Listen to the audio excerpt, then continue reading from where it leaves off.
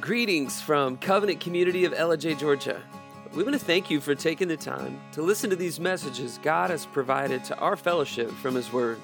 May He bless you richly as you seek Him. We'd like to invite you to be with us in person someday soon. And for information on that, visit us at covenantcommunityellijay.com. And now, let's open up God's Word. Last week we talked about that Jesus desires, Jesus deserves, and Jesus demands preeminence in our lives. He desires it. Isn't that amazing that He even cares if you're His friend or not?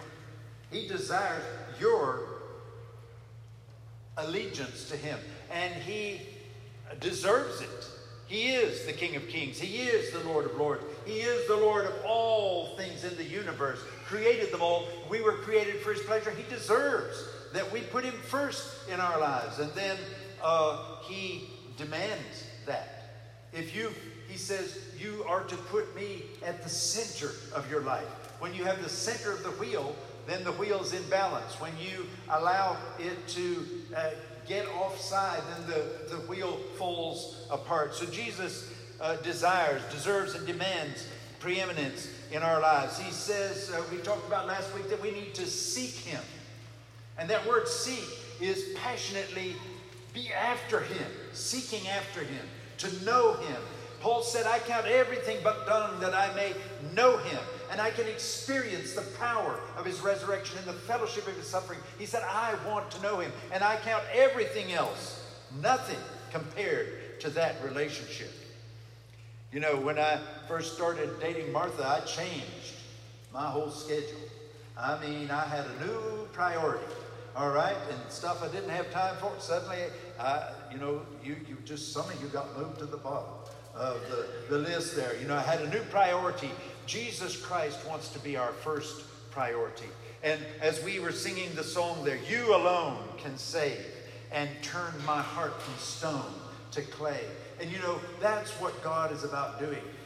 Coming into our lives and then changing our lives to be more and more like Him. So He wants us to seek Him as an urgent priority in life.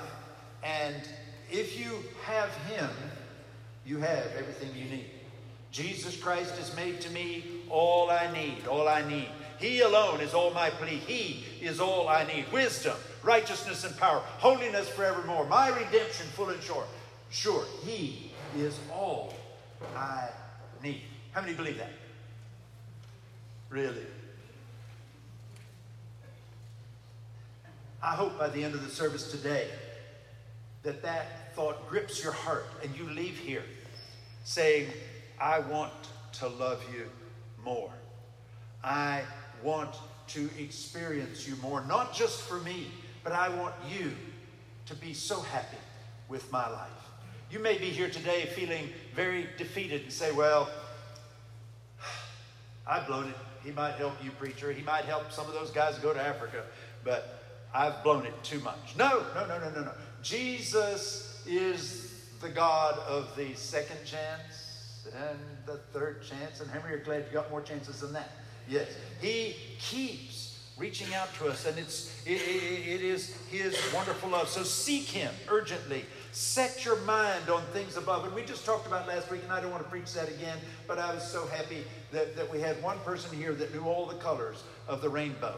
And we started talking about the throne of God, and out from His throne is bursting brilliant color, a living color of reds and oranges and yellows and blues and greens and indigos and violets. He created the spectrum. He created the rainbow, and out bursting out from His throne, there's lightning popping down there, thunder rolling, angels shouting out with continual amazement and continual revelation of the awesome God that we have.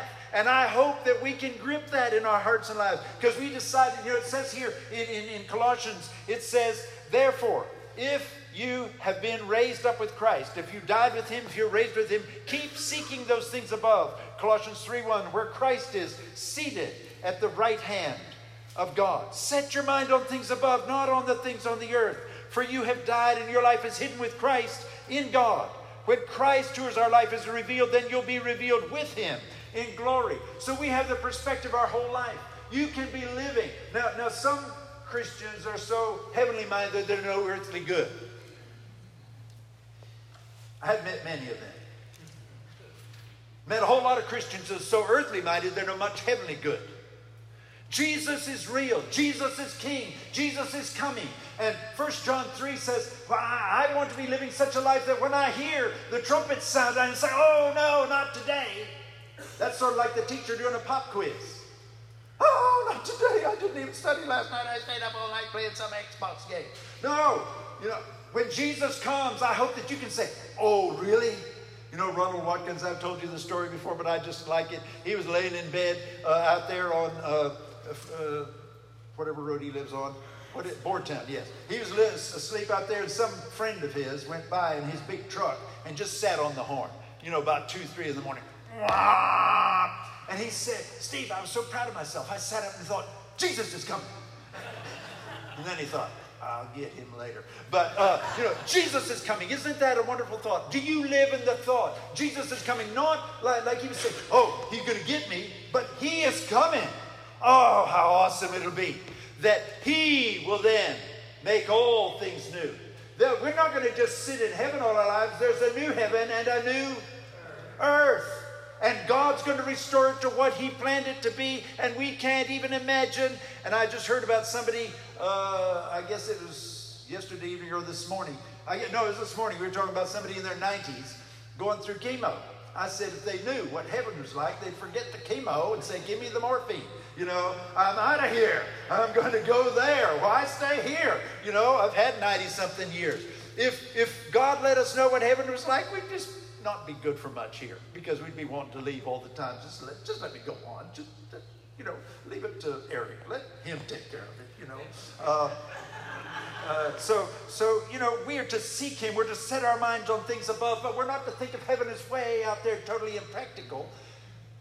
God cares about your life. He cares about your friends. He cares about your enemies. He cares about your...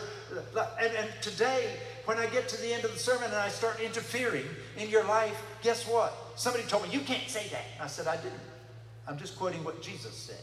And that's what we're going to quote today at the end of Colossians 3. Some of you may have it snipped out of your Bible, but it's still there. He says, this is the practical way to live. So seek him passionately, seek him urgently, set your mind on him. And then it said, last week we talked about this, since we are doing 3 S's, slay, put to death anything that smells of sin. How many of you have seen a black widow spider? How many have picked one up and let it just crawl around on your hand? You have? You're crazy. Okay. No, you haven't. Your mother would kill you before the spider did. All right. But, you don't pick that up and play with that. You don't. Well, some of you might. I don't play with tarantulas. I've seen people put them on their hand. Not me. Those things can jump way over there. I don't want them around. I don't play with copperheads unless they're in 2 pieces. Sorry for you nature lovers. Say stay off my property and you can be happy out there, but don't come near my house. The Bible says don't play with sin. Sin is like, I know Superman's not real, but it's like kryptonite to Superman. It just weakens you and destroys you, makes you totally ineffective. We should hate sin and love righteousness. So it says slay, put to death anything that smells of sin. You don't want to pet it. You don't want to put it in a little cage and look at it. You don't want to joke about it. Sin is deadly. Sin is serious. Last week I said it's like, taking a big syringe full of permanent ink and squirting it on your favorite shirt. It ruins it. It's like squirting acid onto yourself. It eats and keeps eating and keeps destroying deep down into your life. When you mess with sin, you're messing with something that is destructive in your life, in your family's life, in your friend's life, all around you. Sin destroys. Lust leads to sin, and sin leads to death, separation of all kinds. And then sin is like a cancer. It is deadly. It doesn't need petting. It doesn't need feeding. It doesn't need air. It needs to be killed. Otherwise, it will kill you. So if you're going to kill something, if you're going to kill a spider on the floor, what do? Thank you, Laura. That is exactly. Stomp that thing. And I mean, you don't do it gingerly like that. This morning, I went out to put some cat food out, and here's this monster spider sitting on my front thing. Now, I'm sorry if I offend some of you who just love all creatures living, but spiders, rats, snakes, all of them are not welcome. So here he was sitting looking at me. So I happen to have some bug spray. So I guess what do you mean? Boing, boing, boing, boing, boing, boing, like he's going to jump in the house. And I was jumping and moving fast. He was coming. I was going to deal with him. I was going to slay him. And I did. I put stuff on him to kill him. The Bible says slay sin.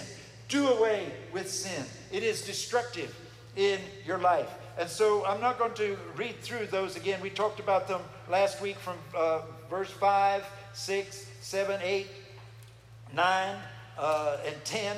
It says we have put on the new self that is being renewed to a true knowledge according to the image of the one who created him. In Colossians here, Eric's preached about this and I preached about this. Don't be led astray. Don't be tricked. You know, when you first start out in life, sometimes you're naive. You can be tricked. And so Colossians have been saying, don't be led astray by the reasoning of this world. There is a way that seems right to man, but the end there are the ways of death, the Bible says. You think you're going the right way, but you're headed to death. Don't be led astray by the reasoning of the world, by the rituals of the world. People set up certain little things. Oh, you can't.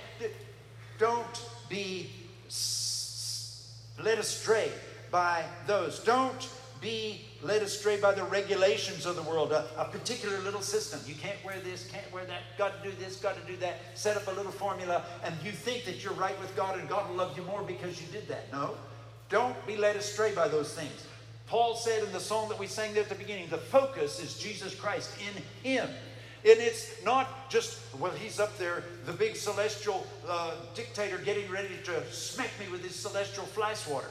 No, he loves you. He came down here and died for you, rose again from the dead, so that the sin that you're infected with, the deadly sin that is killing you, and in this life messing you up, and in the life to come separating you from God forever, Jesus came and he died for your sins. Died for that deadly, deadly sin that was inside us. We don't just commit sins. We have a sinful nature. We have a nature that is antagonistic to God and his ways.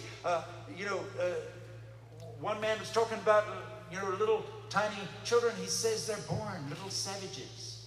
Now, not your children, of course. Those other ones from that other church. They're the ones. But I mean, you just, from very little child, they're already very selfish, already very, got that sin nature in them. So beware of enticing words. Beware of worldly philosophies. Beware of mysticism. Beware of unbiblical worldviews.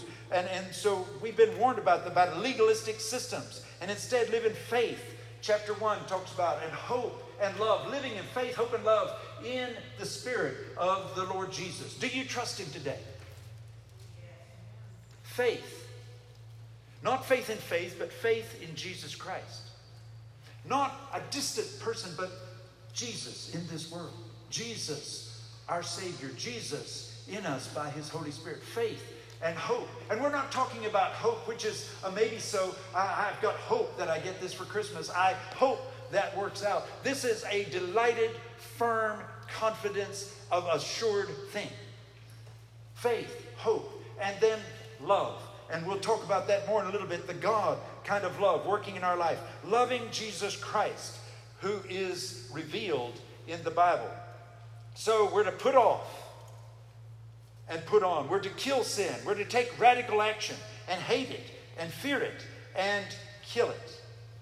Now, verses 12 through 17, Colossians 3, 12 through 17. Let's read those together, or read those. I'll read them to you. Since, as those who have been chosen of God, isn't that great? He chose you. Oh, thank you. They came up there and I didn't even see them. Good for you. Thank you. All right. Chosen of God, holy and beloved. God didn't just choose you. He loves you.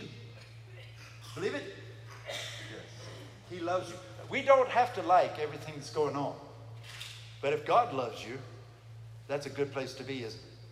And experiencing his love. Don't let anything come between him and his love for you. Put on a heart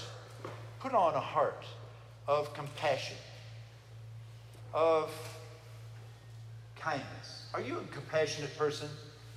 Now, I know you're really compassionate for cute little kitties, nice little puppies, cute little budgies.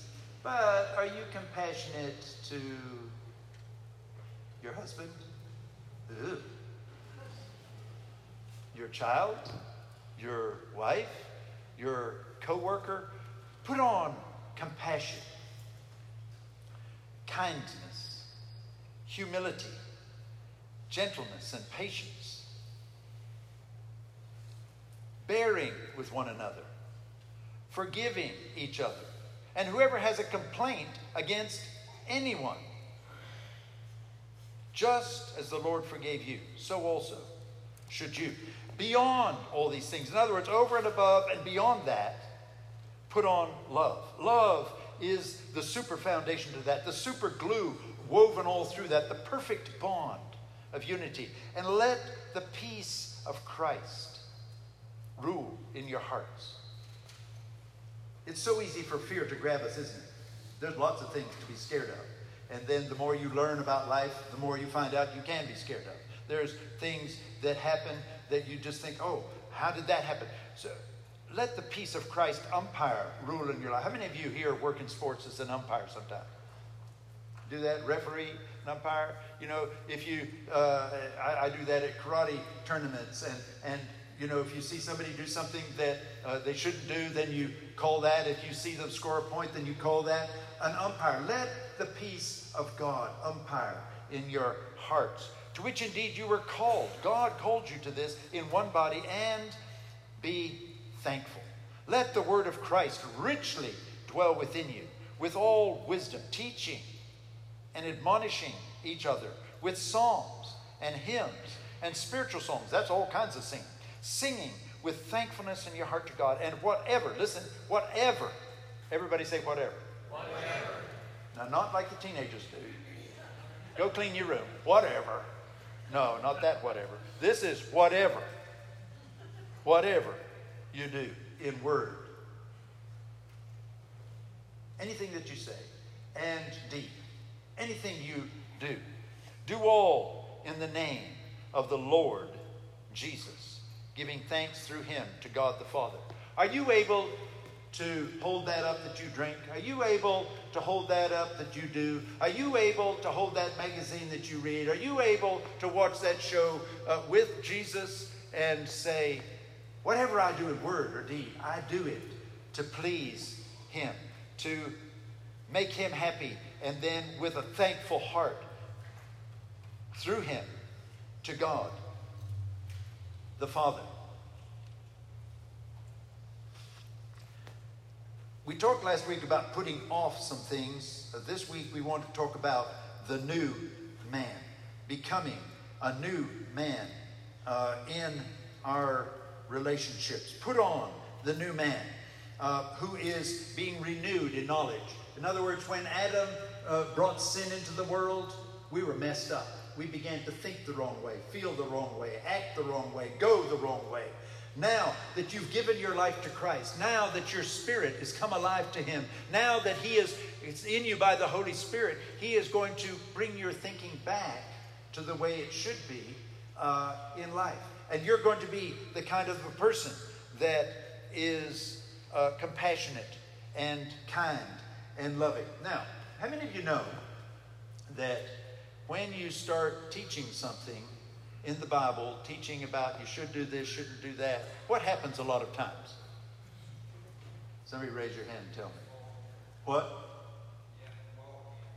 You have to walk in it.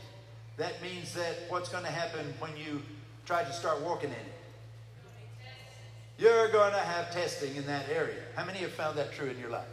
You know, just when you're trying to teach something, then you find it's true. Well, guess what? This week, I've been reading Colossians for months and reading through that. And this week, I'm supposed to talk about compassion and kindness and that. And guess what? I got a test. Well, several. And so it's interesting. I was talking with Martha about something, and, you know, she gave her opinion, and I gave mine. She said, well, you don't have to be so curt about it. And I looked at her, I said, I really don't intend to be curt. I'm just telling you what I think. I really don't care. You know, I don't care if you do, don't care if you don't. You just asked, gave me your opinion, I gave you mine, don't care. But she said, well, it just sounded curt. And I said, now granted, both of us been up late with Sophie that night, but still, I got to thinking about that. I had to laugh at myself. I said, this is the way it always happens. That's why Ricky said, please don't preach on adultery. That way you won't be tested there. So we need any tests there, so we'll just stay off of that one, okay? Stay off. But, you know, I realized, so I asked myself this question, and I want to ask you this question. Do you need to be a more compassionate person? Do you need to be a kinder person? Do you need to be a more humble person? Do you need to be a more gentle person? Do you need to be a more patient person? Do you, and I'm trying not to look at anybody so you don't think, you look right at me when you say that. I'm mad. I'll never forgive you for that. Okay. This is the word of God to us. Chapters 1, chapters 2. Watch out, don't be led astray, don't go. But here are the things that you should put on.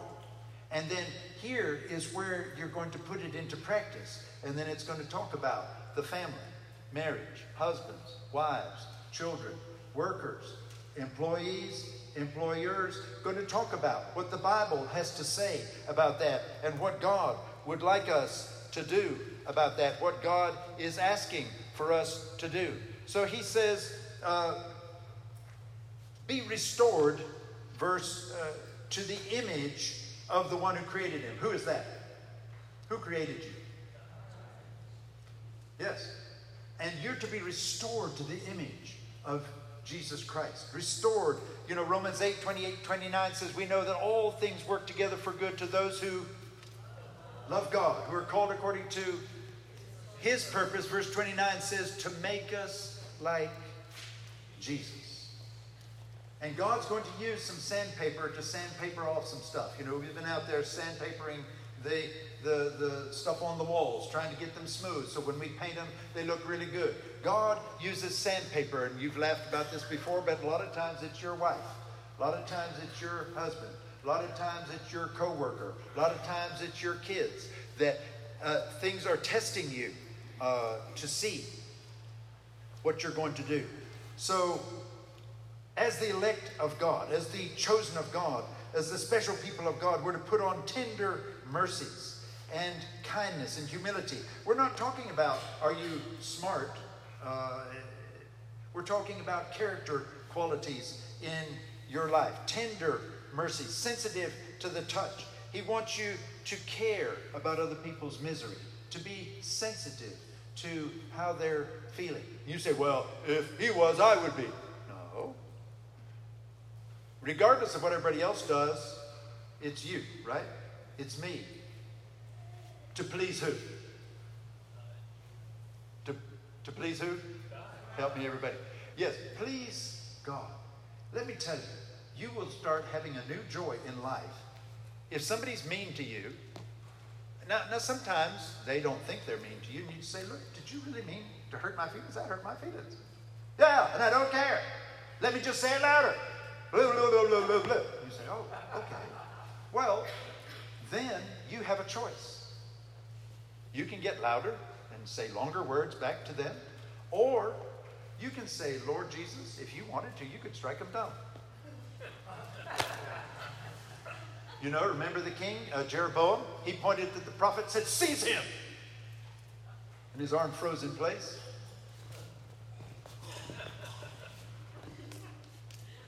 Hey, prophet, would you help me out?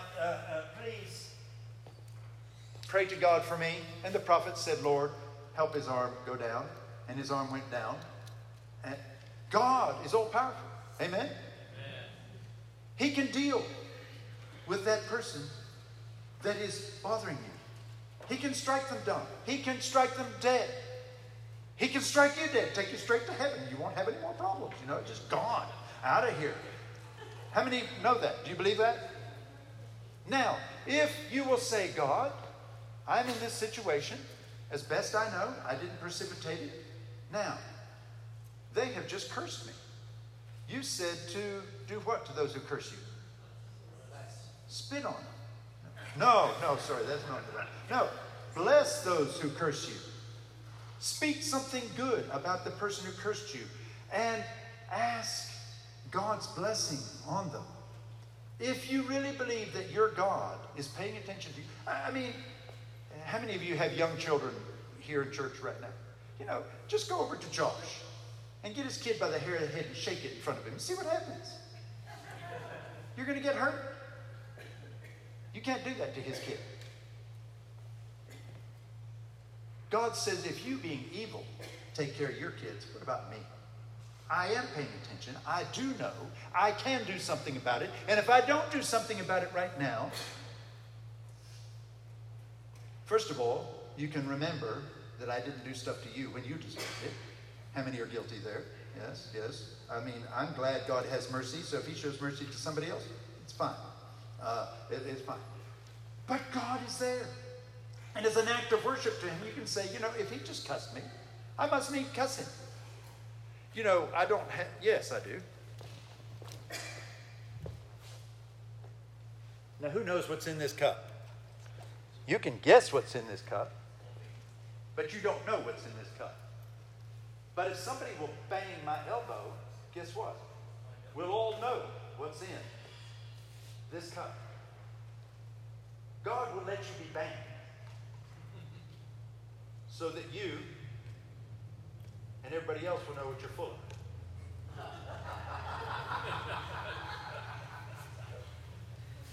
Me and Ed don't like that.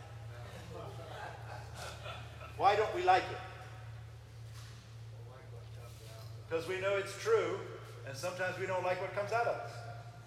We like to blame somebody else, but the truth is, now that happens to have creamy coffee in it, and if you bump my elbow, out will come creamy coffee because that's what it's full of. If you're full of the Holy Spirit, if you want to have compassion and kindness and love coming out of you, guess what? You need to be filled with the Holy Spirit. You need to be living to please God. Then when you're living to please God, full of the Holy Spirit, out of you in those situations will start coming other things. It's not by willpower. You can't change yourself to make yourself nicer. You got to have a renewal by the Holy Spirit, a change by the Holy Spirit, and you cooperate with him. How many times has God said to you, don't say that? Any of you, have you ever had that? Don't do that. Now, one time I heard that, but it was real gentle. And I went ahead and did what I shouldn't do. And I said, well, I should just do like a demon. Just grab hold of me and just make me do it. And God said, no. I will give you one choice at a time. And it's your choice. Everybody's got freedom to choose, but there's no... you all listen so much. Yes. Everybody has freedom to choose, but there's no, say it loud, free choices. What you choose has consequences. What you choose, whether you're a Christian or not, stuff ripples out from that. Choose wisely. Choose God's way. Choose to walk with him in that. So, as the elect of God, the chosen of God, put on these things that he's asked you to put on.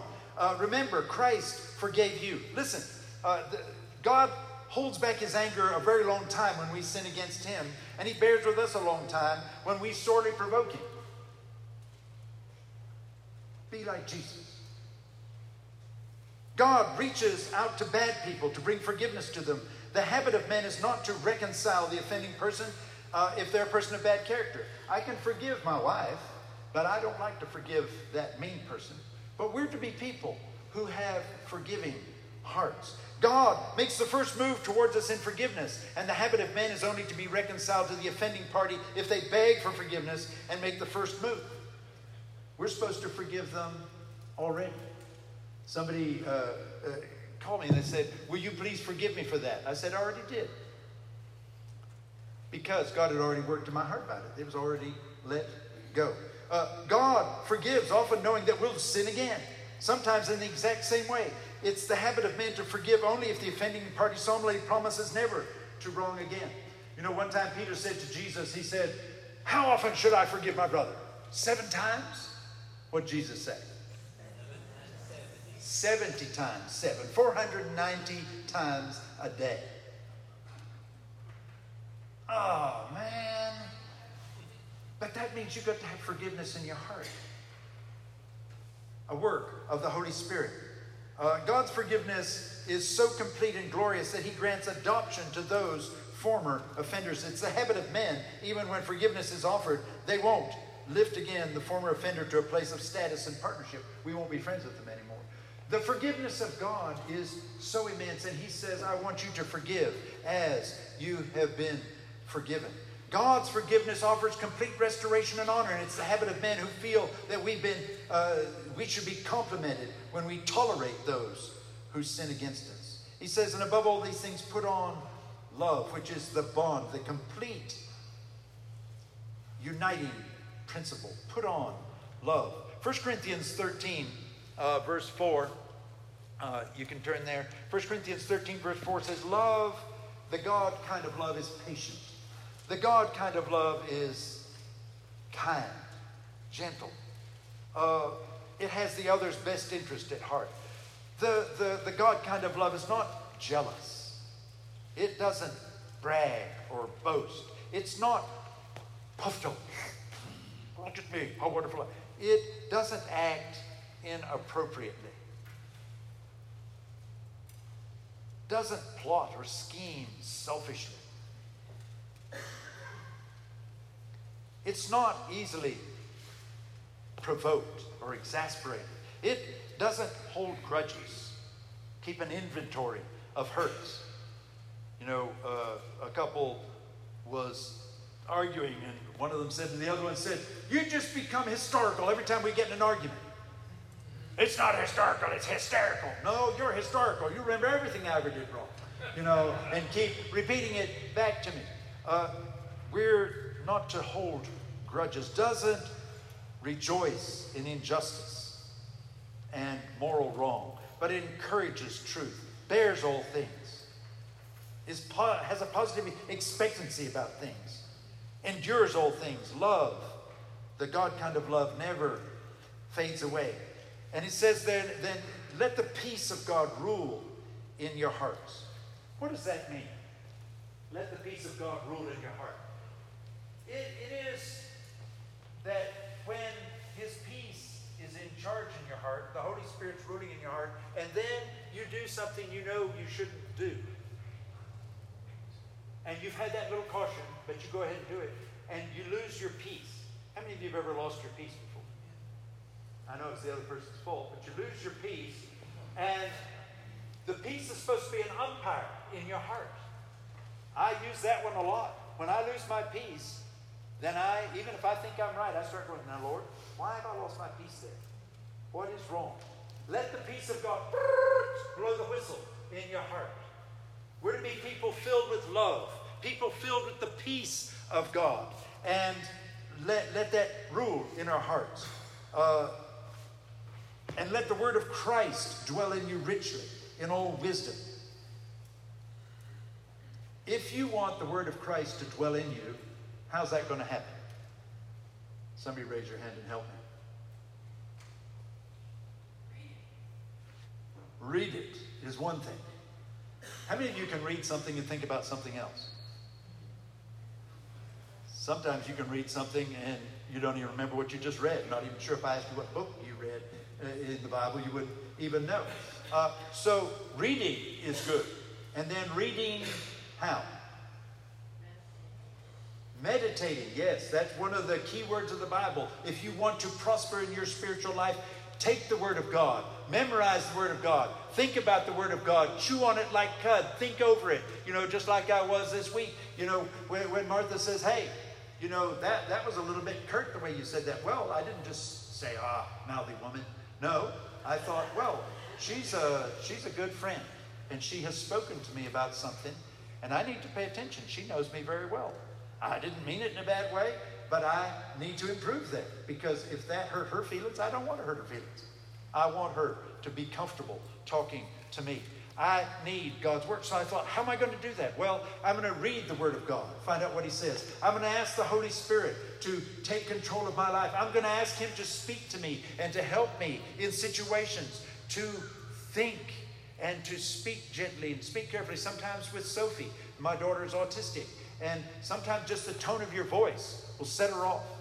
And I have to say, you know, Martha will say, kind voice, you know, because I don't always feel very kind. But that's all right. Kind voice, gently help. Because she's struggling through something. We ask God to help us. Let the Word of Christ dwell in you richly in wisdom, and be able to teach and encourage each other with psalms and hymns and spiritual songs. If you were going to sing a song that would really encourage somebody right now, somebody raise your hand and tell me a name of a song that you think would just be so encouraging to you or somebody else. Yes. Sweet, sweet spirit. There's a sweet, sweet spirit in this place. And I know that it's the Spirit of the Lord. There's sweet expressions on His face. And I know they feel the presence of the Lord. Sweet Holy Spirit. Sweet Heavenly Dove. You know, if we are going to have choices, Jerry's usually going to choose that song because that means so much to him. Somebody else, what's another song that you find just so encouraging and so stirs your heart? Yes. You are my stronghold. And give me a couple more words from that.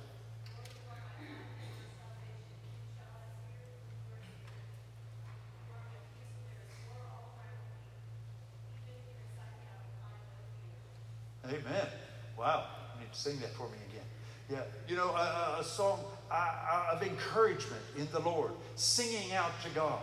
Oh, you know, oh Lord my God, when I in awesome wonder consider all the worlds your hands have made. I see the stars and I hear the rolling thunder, your power throughout the universe displayed. Then sings my soul, my Savior God, to thee, how great thou art.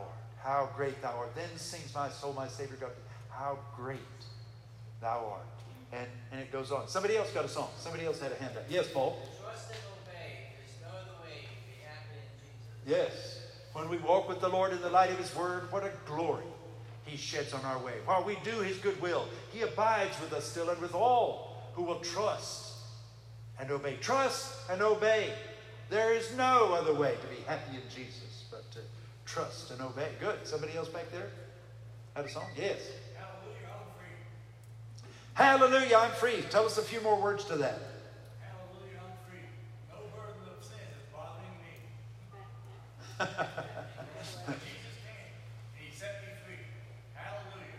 I know I'm free. Hallelujah. Yes, and that's Brother Bob, one of Brother Bob's big words that he's saying up in heaven. Hallelujah, I'm free. And it says sing to one another in psalms and hymns and spiritual songs, singing, making melody in your heart to the Lord. I mean, if you start singing to God, when peace like a river attends my way, when sorrows like sea billows roll, whatever my lot you've taught me to say, it's well with my soul. You know, you can have tears pouring down your eyes, the deepest sorrow from the deepest loss, but you can start singing out and singing together. Oh, thank you, Lord, for saving my soul. Thank you, Lord, for making me whole. Thank you, Lord, for giving to me your great salvation, so rich and free. One more? Yes. Amazing Grace. Yes, Amazing Grace, written by a dude that was a slave trader, a terrible person, a curser. He was such a bad cursing person. His own daddy told him, stay off my ship, boy. You are evil. And then John Newton, in a desperate storm, remembered what his mama taught him. She died when he was 12, but he remembered what she had told him about Jesus. And suddenly, it just flooded over him. Amazing grace, how sweet the sound that saved a lowlife like me. I once was lost, but now I'm found. I was bound. You know, we were just had a service the other day, and somebody came in bound in chains, hands and feet, led in by an officer. I once was bound, but now I'm free in Jesus.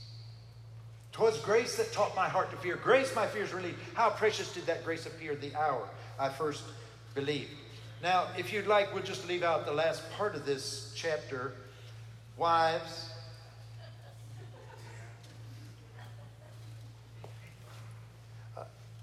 whatever you do in word or deed, do all in the name of the Lord Jesus, verse 17, giving thanks through him to God the Father. And we could stop right there and you'll go home happy. But now let me just interfere briefly in your life. And God says in his word, wives, be subject to your husbands as is fitting in the Lord. That does not mean that men are superior to women. Just like the general in the army has an officer underneath him, he's not superior to the officer maybe in intellect, or he just has a higher rank. The word subject is rank under. Somebody's got to be in charge. Wives, rank under your husband. The idea of submission doesn't have anything to do with someone being smarter or better or more talented. It has to do with God-appointed order. Anyone who served in the armed forces knows that rank has to do with order and authority, not with value and ability. The equality of men and women before the Lord, of which Paul wrote in Galatians 3:28, has not been retracted. But neither does it mean identity, role, or function. Submission means that the husband is the captain of the team, but you need the whole team working together. Wives, submit to your own husbands. This is the sphere of submission. Listen, it's not wives submit to any man who comes in and starts bossing you around. No, it's wives submit to your own husband. The Bible never commands or recommends a general submission of women to men. It is commanded only in the sphere of the home and in the church. God does not command that that men have exclusive authority in all areas of politics, business, education, and so on, as is fitting in the Lord. There's two wrong interpretations to this. Some teach that a woman should submit to her husband no matter what. Doesn't matter. He just, whatever he says, that you do it. Well, I'm sorry. There's no man that is right about everything.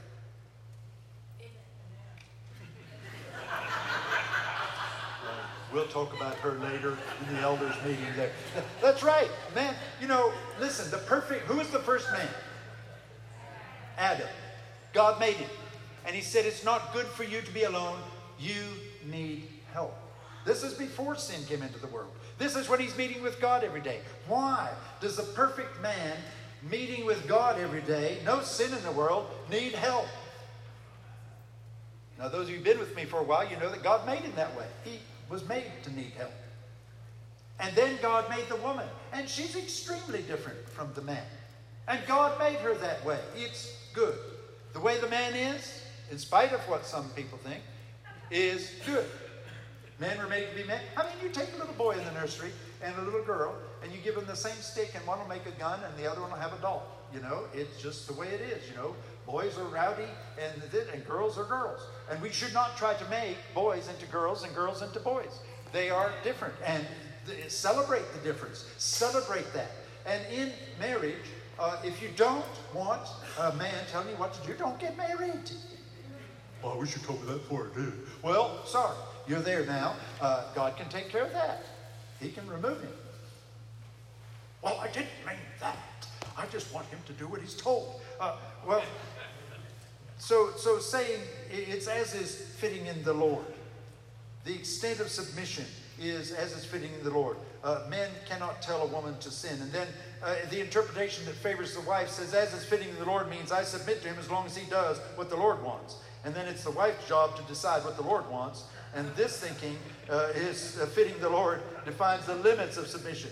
This is also wrong. It's true that there are limits to the wife's submission. When the wife approaches as is fitting in the Lord this way, then it generates in the case of I'll submit to my husband when I agree with him. And I'll submit to him when he makes the right decisions and carries them out the right way. When he makes the wrong decision, it isn't in the Lord, so I shouldn't submit to him. It isn't fitting to do so. Simply put, that is not submission at all, except for those who are just plain cantankerous and argumentative. Everyone submits to others when they're in agreement. It's only when there's disagreement that submission is tested. As in fitting in the Lord is not to define the extent of a wife's submission. It doesn't define the limits of a wife's submission. It defines the motive of a wife's submission. It means, wives, submit yourselves to your own husband because it's part of your duty to the Lord. Oh, thank you. To the Lord. This will keep your balance there. My mother and father, wonderful people. I really honor them. But I've told you all many times, I'd see my mama say something, and I'd see my daddy disagree with her, and I'd know mama's right, daddy's wrong, let's see how this works out. And I'd stand and watch. And many times I've seen them have a discussion, a decision has to be made. She'd say, okay, I've told you what I think, now we're there. And Dad would make a decision and we'd go on, and sometimes those ideas would crash and burn. And she didn't come say, I told you so. If you just listen to me, you'd always get it right. No. She came and said, okay, now, tried that. Let's do something else. And then we go for something else. And I always saw her show honor and respect. And I've told Joel, there were times when he came in one time, misunderstood something, jerked me up, gave me a good whipping, and she was trying to stop. And he went ahead and gave me a whipping. Then she says, we need to talk. And they went to the back bedroom. They had a discussion. And she told him what he had misunderstood. So he came back and said, son, I've already given you a whipping. I can't take it back. And your mother tried to stop me, and she was right. I misunderstood. I was wrong. Will you please forgive me? Well, I tell you, that still makes me cry sometimes, because I knew even then as a young boy, men don't apologize. They try to give you something, and they try to do something. They never say, I was wrong. I'm sorry. Will you forgive me? And I forgave him, and he went much bigger in my estimation then. But my mother didn't scream and yell at him in front of us and destroy all. No, they went back, and then she came back in, and they had come to agreement and dealt with that. So please don't think of the exceptions. I know if your husband has dementia, you can't go along with everything that he says. I understand that if he's drunk or high, you can't do everything he said. That's different. But we're talking about a principle in the scripture here. It's part of your Christian life as a wife. When a wife doesn't obey this word to submit to her husband as is fitting in the Lord, she doesn't just fall short as a wife, she falls short as a follower of Jesus Christ. Now, guess what? Tonight, we'll be talking about this at 6 o'clock. So you're welcome to come, and it'll be a discussion. And so you're welcome to come and discuss that tonight. And I know we're talking about stuff you say, well, I'm not a wife, don't have a wife, so it doesn't matter. Well, pay attention. You'll have to teach somebody else. This means that the command to submit is completely out of the realm of my nature and my personality. Wives aren't expected to submit because of the submissive types. They're expected to submit because it's fitting in the Lord. Just wait, I'm getting to the men, don't worry. This has nothing to do with your husband's intelligence or giftedness or capability. It has to do with honoring the Lord Jesus Christ. This has nothing to do with whether or not your husband is right on a particular issue. It has to do with Jesus being right. This means that a woman should take great care how she chooses her husband. Remember, ladies, this is what God requires of you in marriage. Now, I've got this written down, so I say this carefully, okay? I'm trying to survive this. This is his expectation of you. Instead of looking for an attractive man, instead of looking for a wealthy man, instead of looking for a romantic man, first look for a man that you can respect. And you guys, you should be developing yourselves to be the kind of a man that a woman can respect and trust and rank under and work with. As in the case of every human relationship, the command to submit is not absolute. There are exceptions to this command for a wife to submit to her own husband. When the husband asks the wife to sin, she must not submit. When the husband is medically incapacitated, insane, or under the influence of mind-altering substances, the wife may not submit. When a husband is violent, physically threatening, the wife may not submit. When the husband breaks the marriage bond by adultery, the wife does not need to submit to her husband being in an adulterous relationship. Husbands, love your wives. This is a suggestion from the Lord. What you laughing? No, it's a command. Husbands, love your wives. The first thing men pull back is, if they're having a fuss, they pull back love. You know, it tells women 2 or 3 times, respect your husband, because that's what the wife pulls back. If that guy didn't have me, he'd mess everything up. Well, if you say that in your husband's presence and disrespect him in front of other people, he'll find him somebody who does respect him. Now, that doesn't excuse him, but one man says it's this serious. When a wife shows serious disrespect to her husband, it's the same effect on him as him having an affair with another woman. If I thought Martha had absolutely no use for me, no respect for me, it would destroy me. I want to be a person she can respect. I want to be respected by her, and I want to be in that kind of relationship with her. So men, be respectable. Significantly, this puts an obligation on husbands. In the ancient world, under Jewish, Greek, and Roman customs, all power and privileges belonged to husbands in regard to their wives, to fathers in regard to their children, to masters in regard to slaves. There's no complementary powers or privileges in the part of wives, children, or slaves. We live in America. I grew up in Africa, you know, and a whole lot of the women were treated as slightly underneath a good hunting dog. They were not treated well at all, not treated kindly. And in Christ, the world has changed. Now, there's abuses of Christian doctrine, but Christ has lifted slaves up, has lifted women up, has lifted up marriage, has lifted up. Agapeo, listen to this carefully, does not denote affection or romantic attraction. It denotes caring love, a deliberate attitude of mind that concerns itself with the well-being of the one loved. Let me say it again. The agape, the God kind of love, does not denote affection or romantic attachment. It denotes caring love, a deliberate attitude of the mind that concerns itself with my wife and with the well-being of that one loved. Strictly speaking, listen to this, agape cannot be defined as God's love because men are said to agape sin. John 3:19 and 1 John 2:15 says that men love sin, agape sin. So agape is not always the God kind of love. But the God kind of love is a sacrificial, giving, absorbing love. The word has little to do with emotion, has much to do with self-denial for the sake of another. It is love that gives without changing. It's consistent and committed. It is self-giving love that gives without demanding or expecting repayment. It is love that is so great it can be given to the unlovable and the unappealing, because out of God comes love. It is love that loves even when it's rejected. By the power of the Holy Spirit, we can do this. To the glory of God, we can love somebody who's rejecting that. Agape love gives and loves because it wants to. God loves us because he has chosen to love us, not because we're so lovable. And it does not demand or exact repayment from the love given. It gives because it loves. It does not love in order to receive. We can read this passage and think that Paul means husbands, be kind to your wife, or husband, be nice to your wife. There's no doubt that for many marriages that would be a huge improvement, but that isn't what Paul writes about. He says, husband, continually practice self-denial for the sake of your wife. And don't be bitter towards them. 1 Peter 3 says that if you're bitter towards your wife, you hinder your prayers with God. He says, that's my daughter. You've been mistreating her. I'm not really listening. I might listen a little bit. Children, obey your parents when it suits you. How many here are children? The rest of you hatched? Okay.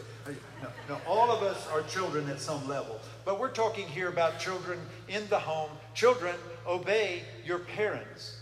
Now, when you get to a certain age, 13, 14, 15, sometimes at 9, you're just sure that you're so much smarter than your parents. You know far more. I mean, you can program their phone for them, and they're clueless. You can do all kinds of stuff for them. But listen, and now I took this seriously. Ephesians 6:3. Does anybody know what Ephesians 6:3 says about obeying your parents? Well, let me tell you, the part of this that spoke a lot to me. It says, children, obey your parents, honor your father and your mother, that you may live long on the earth. What's the opposite of living long on the earth? A short life. Pardon? Going out quickly. Not at your father's hand. That's murder. He's not allowed to do that. Okay, but you can go out quickly. And I have lived long enough to see this happen in young people's lives. I've seen them die. Premature, unnecessary deaths because they were rebels against their father. Rebellion, God says, is like the sin of witchcraft. Let me tell you something. Young people, have respect for your parents. Honor your parents. You know, with my dad, this is the way I had to handle it. May I ask you something? No. That's the end of that. But usually, he would say yes. I remember when I was in college, I'd already been away from home. My daddy's riding down the road just grumbling. These people. This is back in the 70s when, you know, boys had their hair down to here. Oh, long hair. You need to get your hair cut. And I said, why? I mean, my hair is barely over my ears. I had hair then. Believe it? Yeah. You know, it was sort of like John's back there. Not nearly as nice as his, but, you know, it was hanging down on my ears a little bit, on my collar a little bit. And my dad said, it's a sign of rebellion. And I said, have I ever been rebellious to you? No. Have I ever shown disrespect to you? No. And I said, I am not a rebel. I am wearing my hair long in rebellion against churchy people who think that if you have your hair cut above your ears and off your collar, you're righteous. And if you let your hair touch your ears and touch your collar, you're unrighteous. I said, I'm in rebellion against that. I said, when I was 17, I went to that church over there that he and I knew. And I said, I spoke, and they wanted me to speak to the young people, and I could speak to them. I had nothing to say. I wasn't much older than they were. I said, I came back 2 or 3 years later, I had something to say, but because my hair touched my ears, touched my collar, they didn't have it. I couldn't say anything to those young people. I said, I'm in rebellion against that. I grew a beard and mustache, you know. I said, because I was told, you know, in certain circles that I was in, that was wicked and evil. And I said, well, you heard about the boy? And I'm almost done.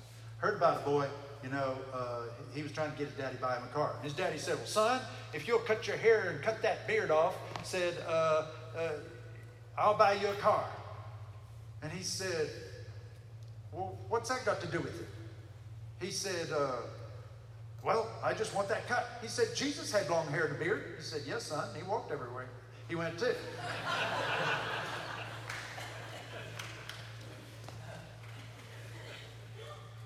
Before God, you know, and I disagreed with my parents about things, but I would ask and show respect.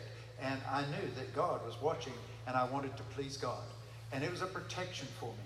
And the times that I did not walk within their principles, many times that was painful in my life. And it says, fathers, don't provoke your children. Children have a responsibility to obey, but parents are here and put into one as fathers, have a responsibility not to provoke their children. Parents can provoke their children by being too harsh, too demanding, too controlling, unforgiving, and just plain angry. This harshness can be expressed through words and actions and nonverbal communication. In most parenting problems, the parent blames the child.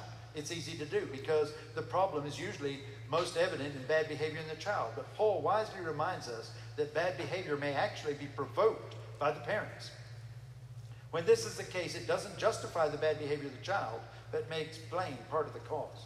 It's commanded to the parents to do everything they can not to provoke the children. Parents, and especially fathers, are urged not to irritate their children by being so unreasonable in their demands that their children lose heart and come to think that it's useless trying to obey their parents.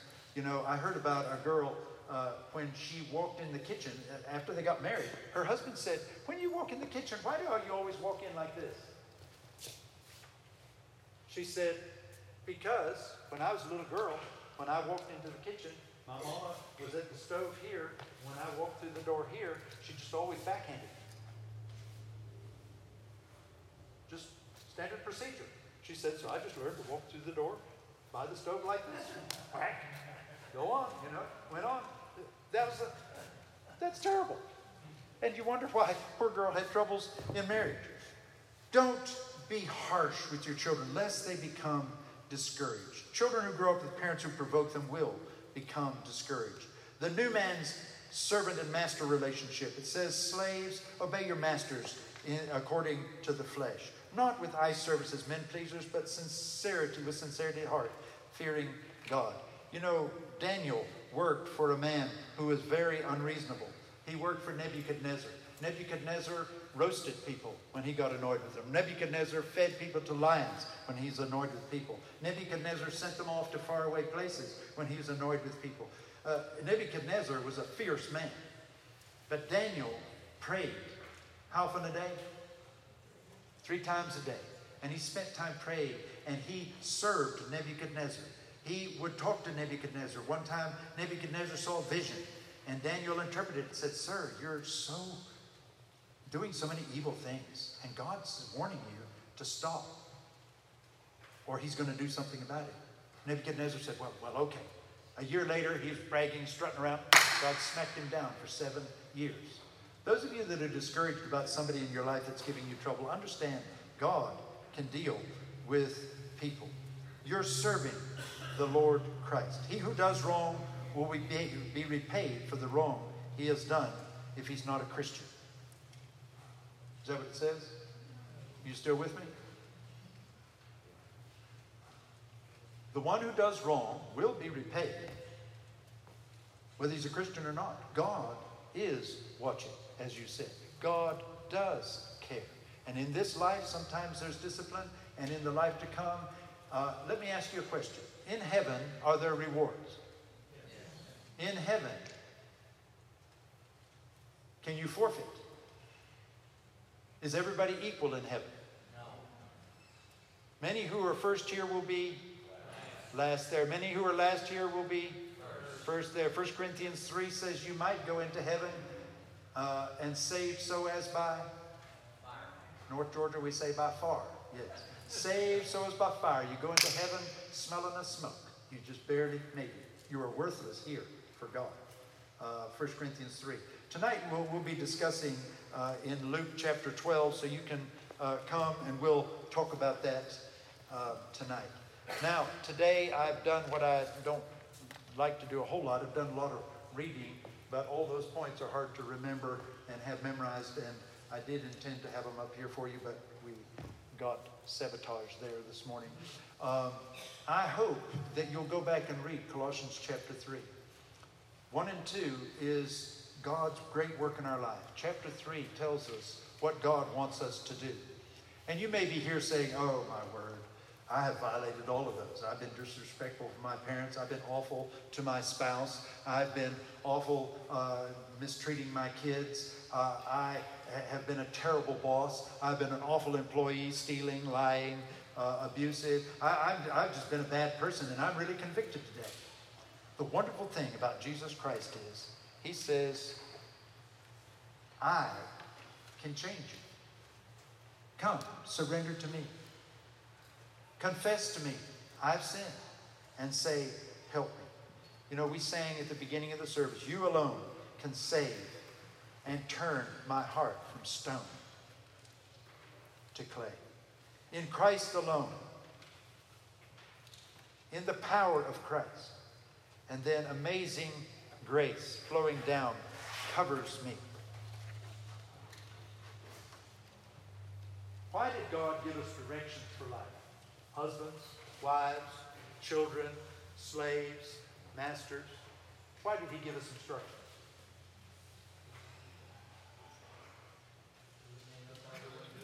So we know the right way, and because we're prone to go the other way. Yes, we don't usually forgive. We don't usually love. We are inclined to be bitter. We are inclined to be unloving. We are inclined to be disobedient. We are inclined to be abusive. We're inclined to go the wrong way. And he's told us the right way by the power of the Holy Spirit. And your goal should be to please God. And if you'll do it to please God, even if the other person's wrong, even if they're mistreating you, you can do it to please God as an act of worship. Guess what? You'll be blessed. And God will use that obedience in your heart and life. He will use that to make you more and more like Jesus. He will use that to bring a brokenness into your life and a prayerfulness into your life that will transform you and bring you into a closer walk with God. It seems backwards. It seems wrong. And the culture around you will say you're stupid. But in Jesus, you can have victory and peace and a joy and a holiness and become more and more godly in the way that you live. Father, I thank you for each one that's here today.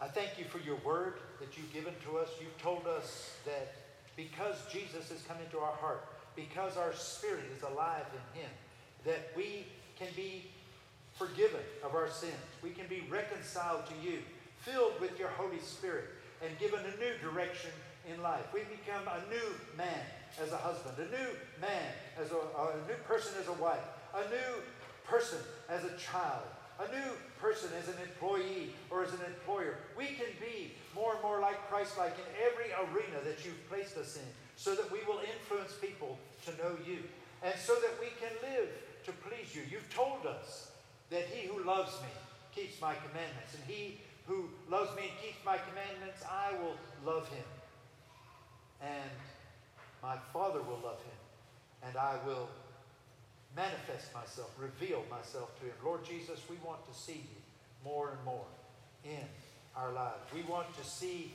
you touching people around us more and more in our lives. I pray that you would help us with that. I pray for each person now as we go from here with the instruction from your word, a lamp to our feet, a light to our path, that we would choose to walk in your ways. Help us to go to those that we need to ask forgiveness from and to ask for forgiveness. Help us to come to you when we say this is not going to work, but to submit ourselves willingly to you, to see you work in and through our lives. I thank you for these men and women here who, so many of them have such godly lives and such an example of Christian manhood, Christian womanhood, Christian young people. I thank you for the privilege to be among this group. And I pray that you would help us to be more and more like Jesus, because we love him, by the power of the Holy Spirit, for the glory of God. And it's in Jesus' name we pray. Amen.